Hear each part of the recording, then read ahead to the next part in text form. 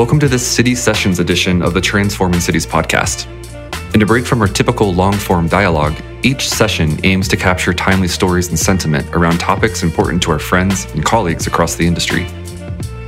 Now, before jumping in, we want to highlight a simple way listeners can give to those in need.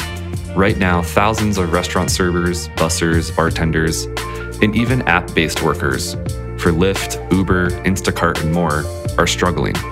Most are grappling with the fact that their job simply no longer exists, at least in the short term.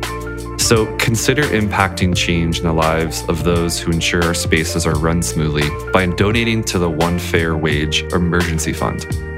Basically, right now, it's providing emergency cash assistance for this workforce in the hardest hit areas across the country.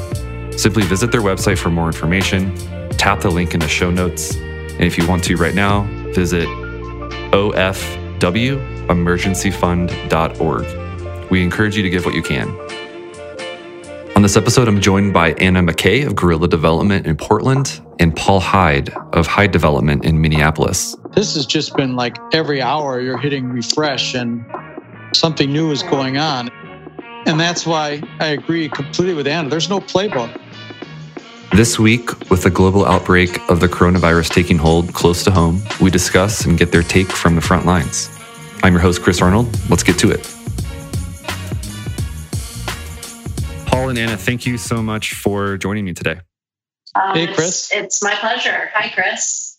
Now, this is obviously a little bit different of a format for our typical Transforming Cities podcast, but we felt like it was a really good opportunity to get some real feedback and some day-to-day on-the-ground insight around what's happening with the coronavirus in the real estate industry and the development industry.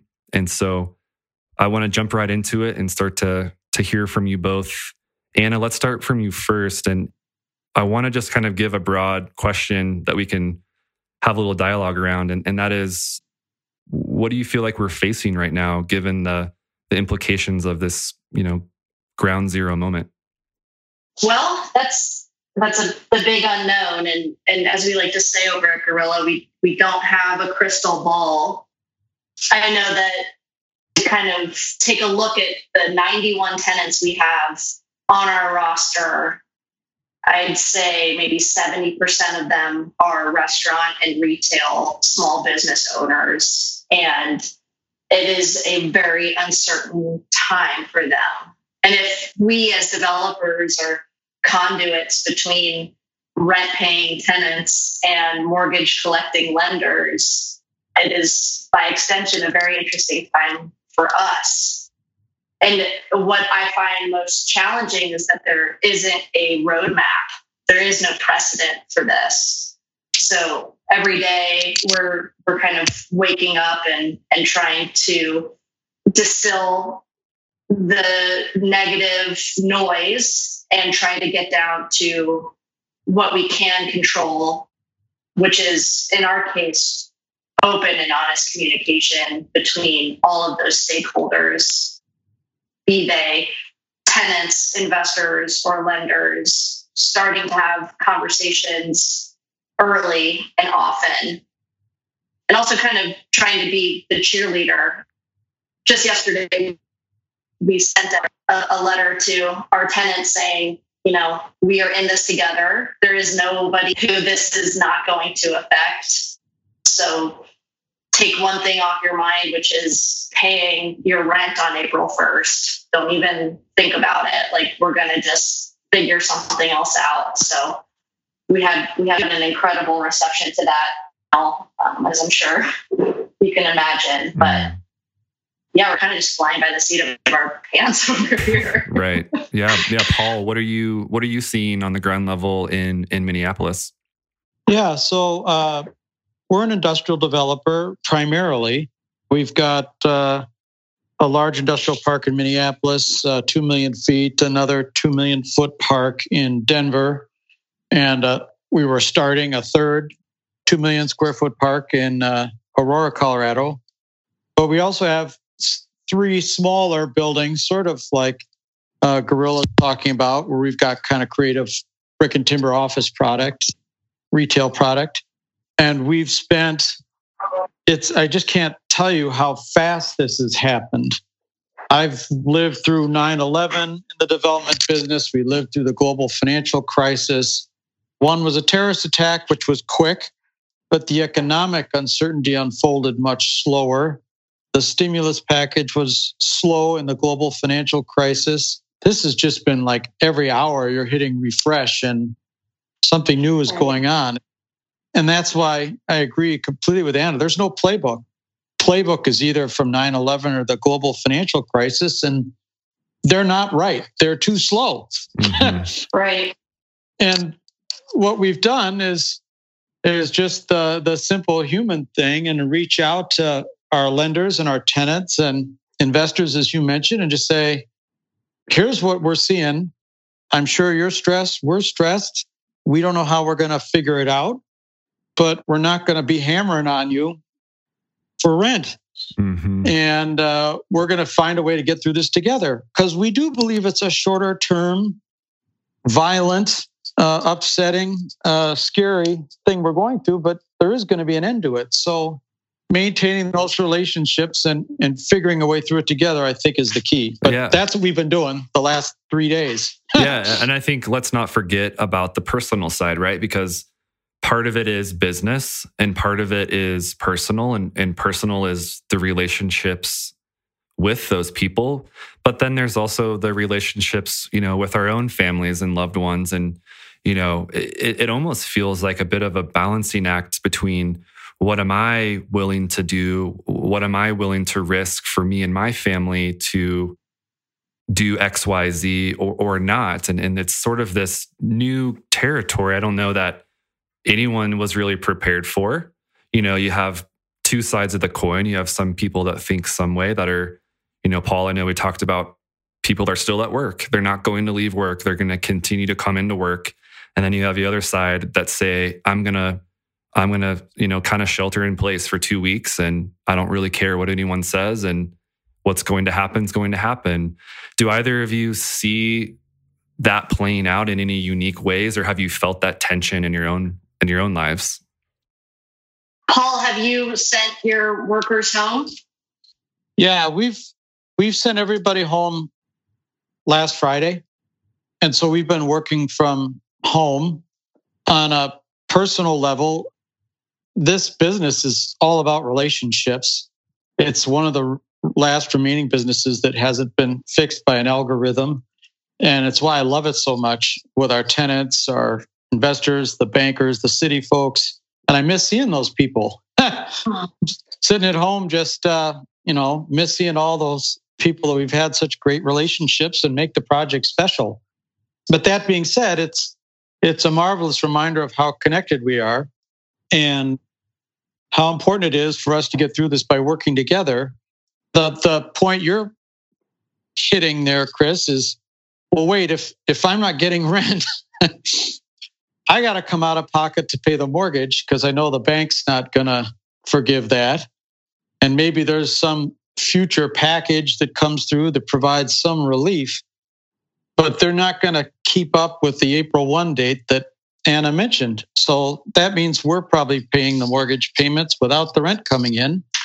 And in that sense, you very much are making a choice, right? To throw your lot in with your tenants and try and ride it out. Totally. Have you talked with your lenders specifically about April? Yes. And they're as uncertain or perhaps more uncertain than we are. Right. That's been my experience.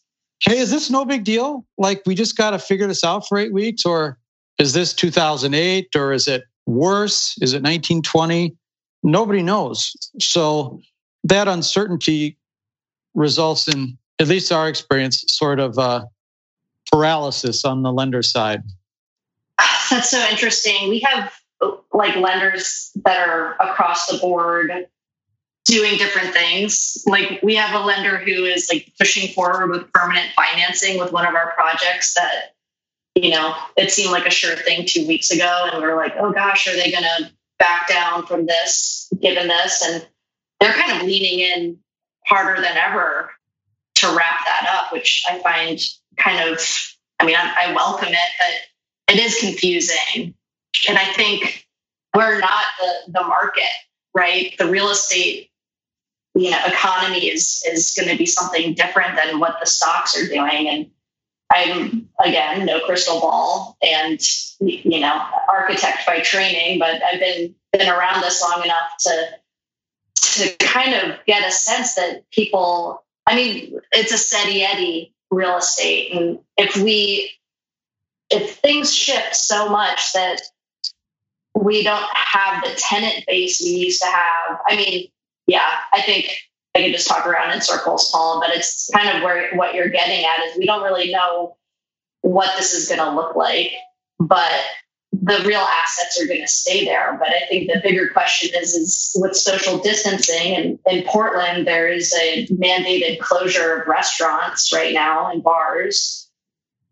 What does the future of the city look like if this continues? I don't know if anybody else is feeling.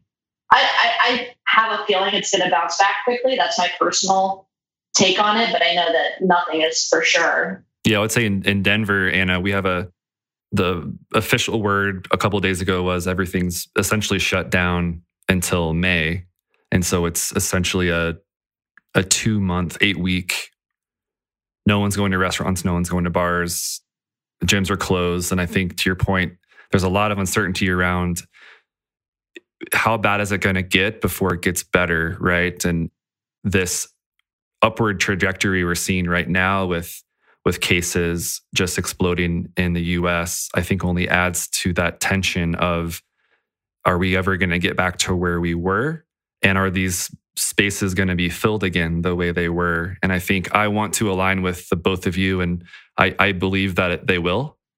I can definitely agree with that sentiment that is certainly being felt in and around Denver as well.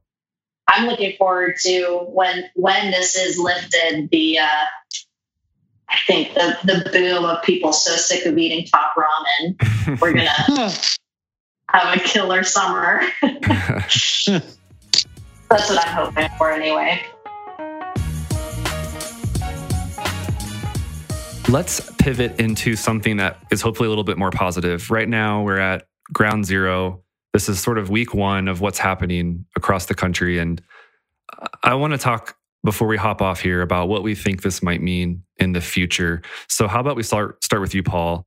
Tell me what that means to you right now in this moment as things are unfolding as they are. Yeah. I don't know if you guys are buying more stuff through e-commerce now, whether it's groceries or paper towel or Lysol wipes or whatever, but we're seeing some pretty dramatic reports of increase in e-commerce. I spent time on a call today with some of our Denver industrial brokers working on High Point, Tyler Carner, Jeremy Ballinger, and Jessica Ostermink. And what we're seeing is Amazon and other e-commerce folks very busy.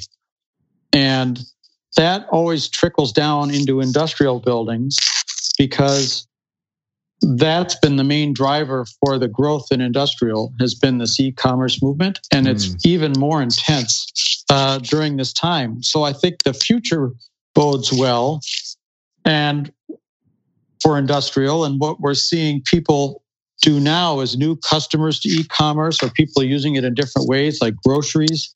This may be a paradigm shift on the grocery side that had been forecast for a long time.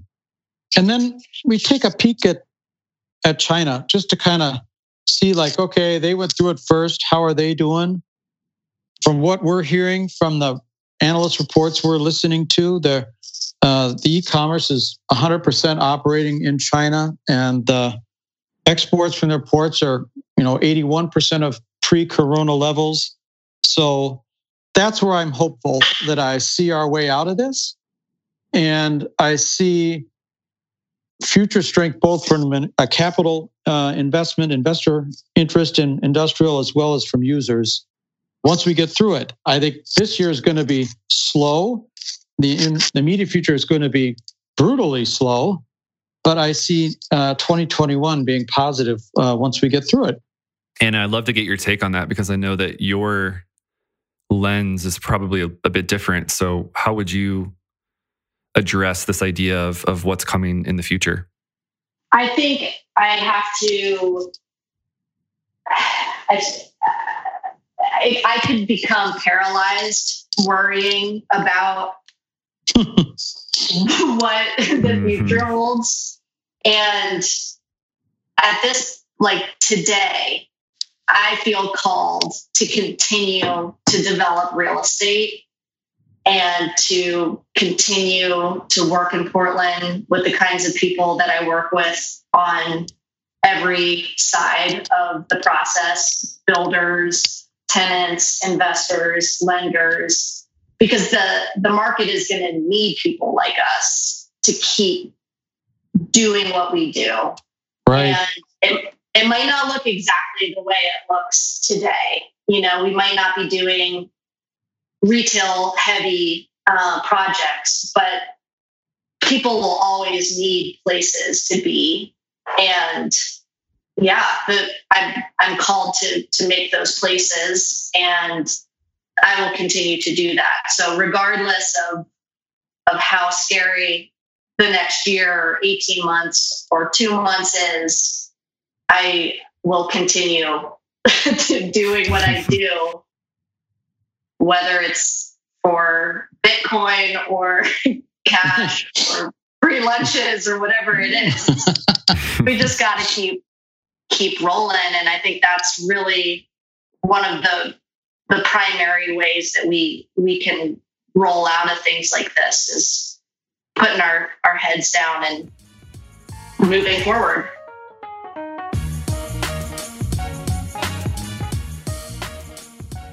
You two have been great for hopping on last minute. Obviously, things are fluid and they're changing so rapidly. Paul, like you said, you can refresh every hour and you can get new information. And unfortunately, right now, it's not really the information we want to be getting. But thank you again for hopping on. And we really appreciate your insight this week. Oh, happy to do it. Thanks for doing this, and fun to hear what's happening in other communities. Same, Paul. Good luck, and holler at me if you want to chat further. Yeah, I will do that. You guys have been great. This was what can you say about what's happening right now? Really, really appreciate you hopping on and at least providing some humanity, a human thought amongst all the data, right. All the data we're seeing right now. So you guys have been great. Well, thank you, Chris, for being a landing place for us placemakers, and stay healthy and happy out there, y'all. Absolutely. Stay safe. Transforming Cities is brought to you by Authentic Form and Function, the digital design and development team that just might be a perfect fit for your next urban project. If you're a new listener, you can follow along at authenticff.com/transformingcities, or you can simply subscribe through your favorite apps, including iTunes, Spotify, or Stitcher. Thanks for joining us.